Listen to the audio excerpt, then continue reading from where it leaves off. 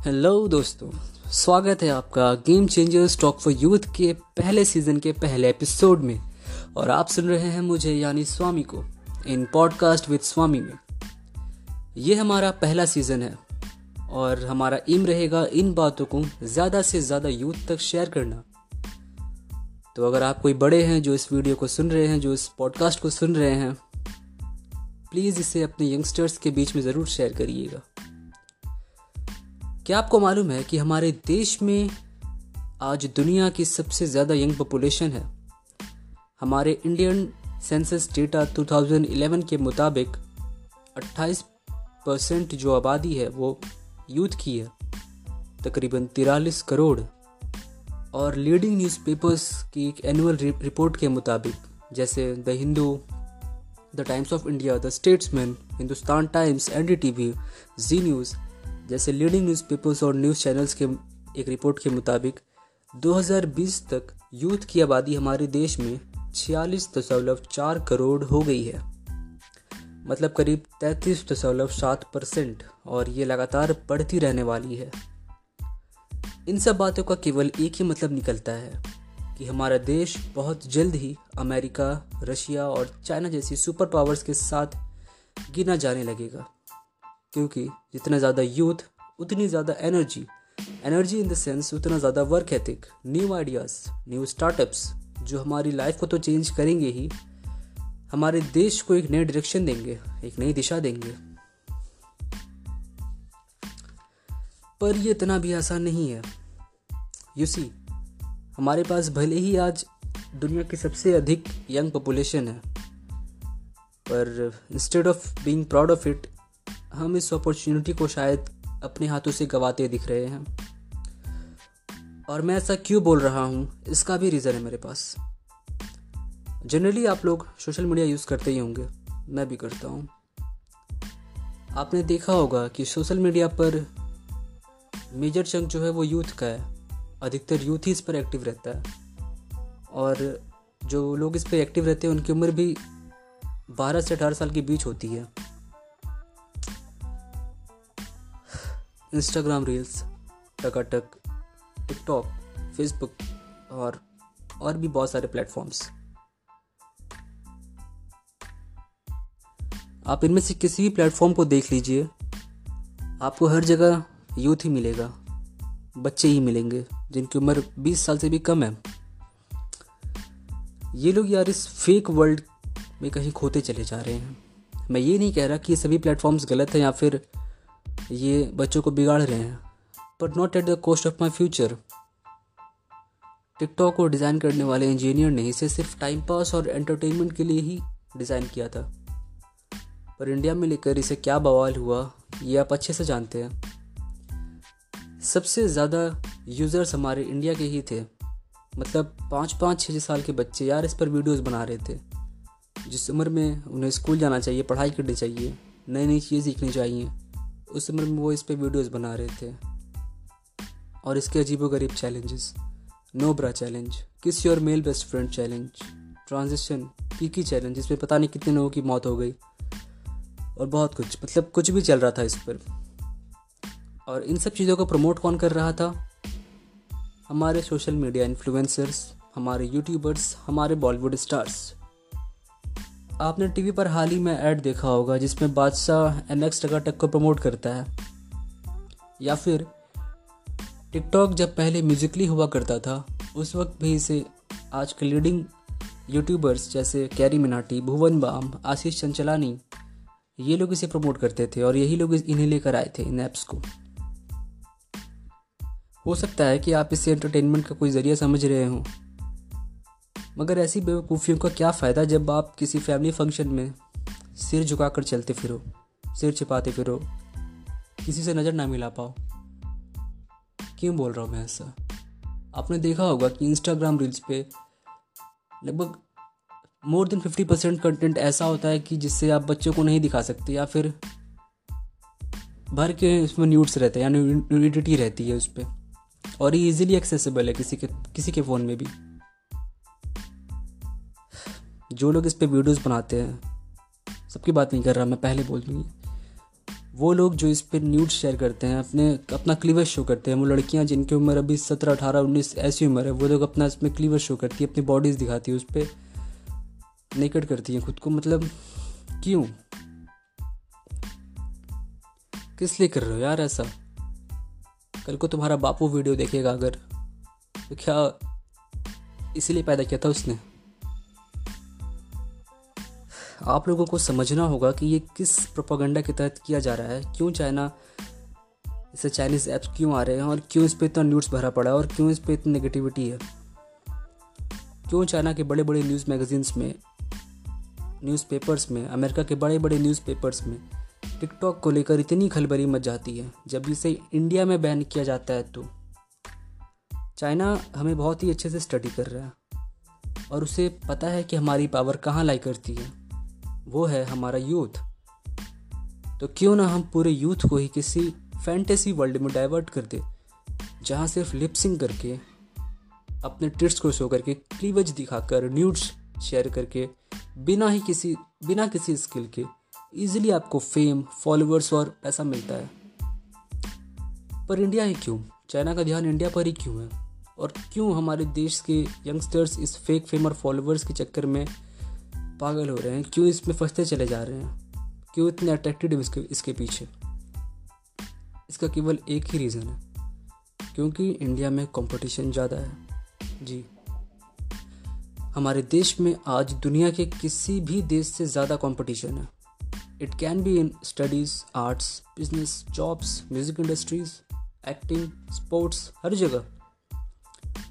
और इसी चीज़ का फ़ायदा अमेरिका और चाइना जैसे देश उठा रहे हैं। आपने सही सुना, मैंने कहा अमेरिका। अमेरिका कैसे? वो तो हमारा दोस्त है। जी बिल्कुल नहीं।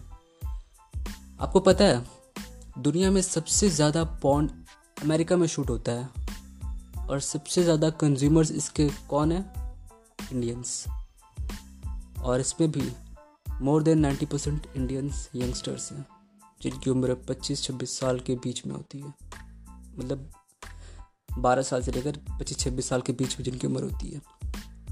और हमने इस रेस में पिछले साल पाकिस्तान को पछाड़ दिया, जो बहुत ही शर्म की बात है। और ये ऐसा क्यों हो रहा है? क्यों हमारे बच्चे इतने अट्रैक्टेड हैं? क्यों उन्हें ये पसंद आ रहा है? क्यों उन्हें लिपसिंग इतना इजी लग रहा है? और क्यों इस पे ये पहुंच जा रहे हैं? सही, मुझे एक बात बताइएगा ज़रा। अगर आपको सिर्फ लिपसिंग और न्यूडिटी के लिए मैं आपको उतना या फिर उससे भी ज़्यादा पे करूं, जितना एक अच्छी यूनिवर्सिटी के ग्रेजुएट होने पर भी, या फिर किसी मल्टीनेशनल कंपनी में अर्न करने पर भी उतना ना मिले आपको, जिसमें इतने भयंकर लेवल पर कंपटीशन चल रहा है, तो आप क्यों कंपटीशन में बैठना चाहोगे? आप तो कंपटीशन से भागना चाहोगे। और यही की पॉइंट है इस पूरे प्रोपेगेंडा का। So what we can do? Everybody needs money. सबको फेम चाहिए यार, सबको एक ग्लैमरस लाइफ जीनी है। हर कोई चाहता है कि लोग उससे सेलिब्रिटी की तरह ट्रीट करें। हर कोई चाहता है कि अगर आप कहीं जाओ तो लोग आपको आपके नाम से जाने। अरे ये तो रियाज़ है, ये तो फैज़ू है, ये तो मंजुल खट्टर है। यहाँ बात इन सब चीज़ों की नहीं हो रही है। कुछ लोग होंगे जो सिर्फ इसे एज एन एंटरटेनमेंट के लिए करते होंगे, पर हमारे यूथ का एक मेजर चंक जो है वो सब सिर्फ इसे फेम और लाइमलाइट पाने के लिए कर रहा है। तो हम क्या कर सकते हैं? आपको तो पहले ये समझना होगा कि आपने एक कॉम्पिटिटिव कंट्री में जन्म लिया है, तो आप कंपटीशन से भाग नहीं सकते दोस्त। आपको कंपटीशन में बैठना होगा, फाइट करनी होगी, मेहनत करनी होगी, खुद को प्रूव करना होगा, तभी आप उस 10% वाली सक्सेसफुल कैटेगरी में अपने आप को खड़ा कर सकते हैं। लेकिन अगर आप इसका ऑल्टरनेटिव ढूंढेंगे कि चलो मैं लिपसिंग ट्राई करता हूँ, मैं टिकटॉक पे आता हूँ, मैं इंस्टाग्राम रील्स बनाता हूँ, हो सकता है कोई वीडियो ट्रेंड कर जाए, मैं कल को रातों रात सेलिब्रिटी बन जाऊँ, स्टार बन जाऊँ, लोग मुझे जाने, तो दोस्त एक बात याद रखिएगा, मंजुल खट्टर को, फैज़ू को और ऐसे जन्नत ज़ुबैर ऐसे बड़े बड़े क्रिएटर्स को लोग जानते हैं, पर उनका मजाक भी बनता है। आपने गौर किया होगा, ये जितने भी इन्फ्लुएंसर्स हैं इंस्टाग्राम के, जो लोग इसे प्रमोट करते हैं, क्या इन्होंने आज तक कभी भी कोई एक ऐसा वीडियो अपलोड किया है जिसमें ये यूथ को प्रोत्साहन दे रहे हैं कि बोर्ड्स आ रहा है, पढ़ाई करो, अपने गोल पर फोकस रखो, फ़ोन्स कम यूज़ करो, इंटरनेट का सही इस्तेमाल करो। कोई भी ऐसा वीडियो कभी नहीं, और ये करेंगे भी नहीं, क्योंकि इन्हें डायरेक्ट फंडिंग मिलती है चाइना से। टिकटॉक बैन होने पर आपने देखा ही होगा इनका ट्वीट्स कैसा था। ये लोग इंडियन सरकार को, इंडियन आर्मी को इसका जिम्मेदार कह रहे थे। क्या ही कह सकते हैं ऐसे लोगों के बारे में। आज का यूथ जो है वो ऐसे लोगों को अपना आइडल मानने लगा है। स्वामी विवेकानंद जो हैं उन्हें हम लोग सिर्फ साल में एक ही दिन याद करते हैं, नेशनल यूथ डे पर। हम क्यों नहीं बताते अपने बच्चों को कि स्वामी विवेकानंद हम सबके लिए एक ग्रेट आइकन है। उनके जैसा ना कोई हुआ और ना कोई हो पाएगा। अब्राहम लिंकन को आज पूरी दुनिया जानती है।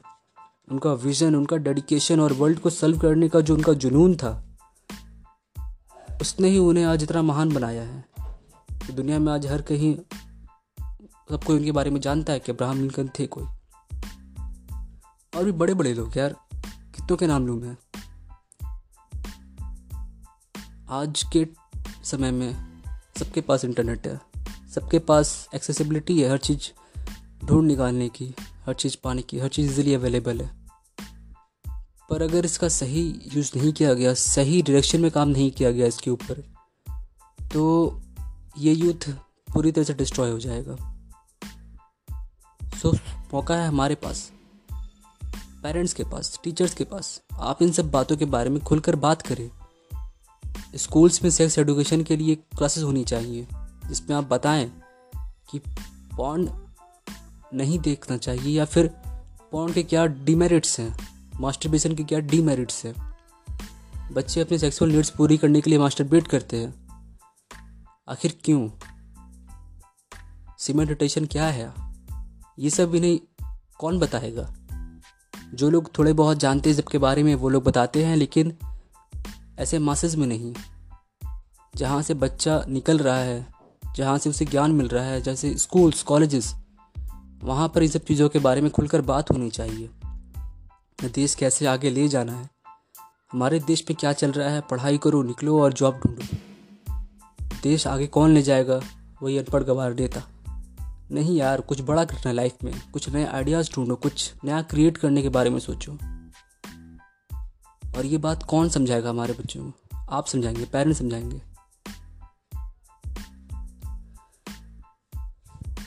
अगर कोई पेरेंट्स इसे सुन रहा है, इस पॉडकास्ट को सुन रहा है, तो आप प्लीज़ अपने बच्चों को समझाइए कि आने वाले 10 सालों में देश अब आपकी रिस्पॉन्सिबिलिटी होगी। इसे ऊपर ले जाना है या नीचे, ये अब आप लोगों को तय करना होगा। सो अपना रोल मॉडल भी ऐसे लोगों को बनाइए जिनका समाज और देश में लोग खुलकर इज्जत करते हों। ये 2 कौड़ी के इन्फ्लुएंसर्स नहीं जो मनी और फेम के लिए खुद को नंगा कर देते हैं। आए हम सब मिलकर देश के लिए कुछ सोचें, हमारे सिटीजन्स के लिए कुछ सोचें, कुछ नए स्किल्स डेवलप करें। स्किल्स के बेसिस पर लोगों को फ्यूचर में सक्सेसफुल होने के लिए प्रिपेयर करें, कुछ नया क्रिएट करें और इंडिया को सुपर पावर बनाने में कुछ कंट्रीब्यूशन दे। In the words of Abraham Lincoln कहते हैं, give me 6 hours to chop down a tree and I will spend the first 4 sharpening the एस्क। मतलब अगर आप मुझे 6 घंटे दोगे किसी पेड़ को काटने के लिए, तो मैं पहले 4 घंटे अपनी आरी या फिर अपनी कुल्हाड़ी को धारदार बनाने में इस्तेमाल करूँगा। ये सब जो वर्ड्स हैं, ये सब कोड्स हैं, ये बहुत ही डीप मीनिंग वाले हैं, पर आपको तो सिर्फ 15 सेकंड का वो वीडियो कंज्यूम करना है। चलिए इन्हीं बातों के साथ मिलता हूँ आपसे game changers talk for youth के नेक्स्ट एपिसोड में। तब तक अपना ध्यान रखें, अपने बच्चों का ध्यान रखें, अपने माता पिता का ध्यान रखें, सोशल डिस्टेंसिंग का पालन करें और देश के लिए कुछ सोचें। जय श्री राम।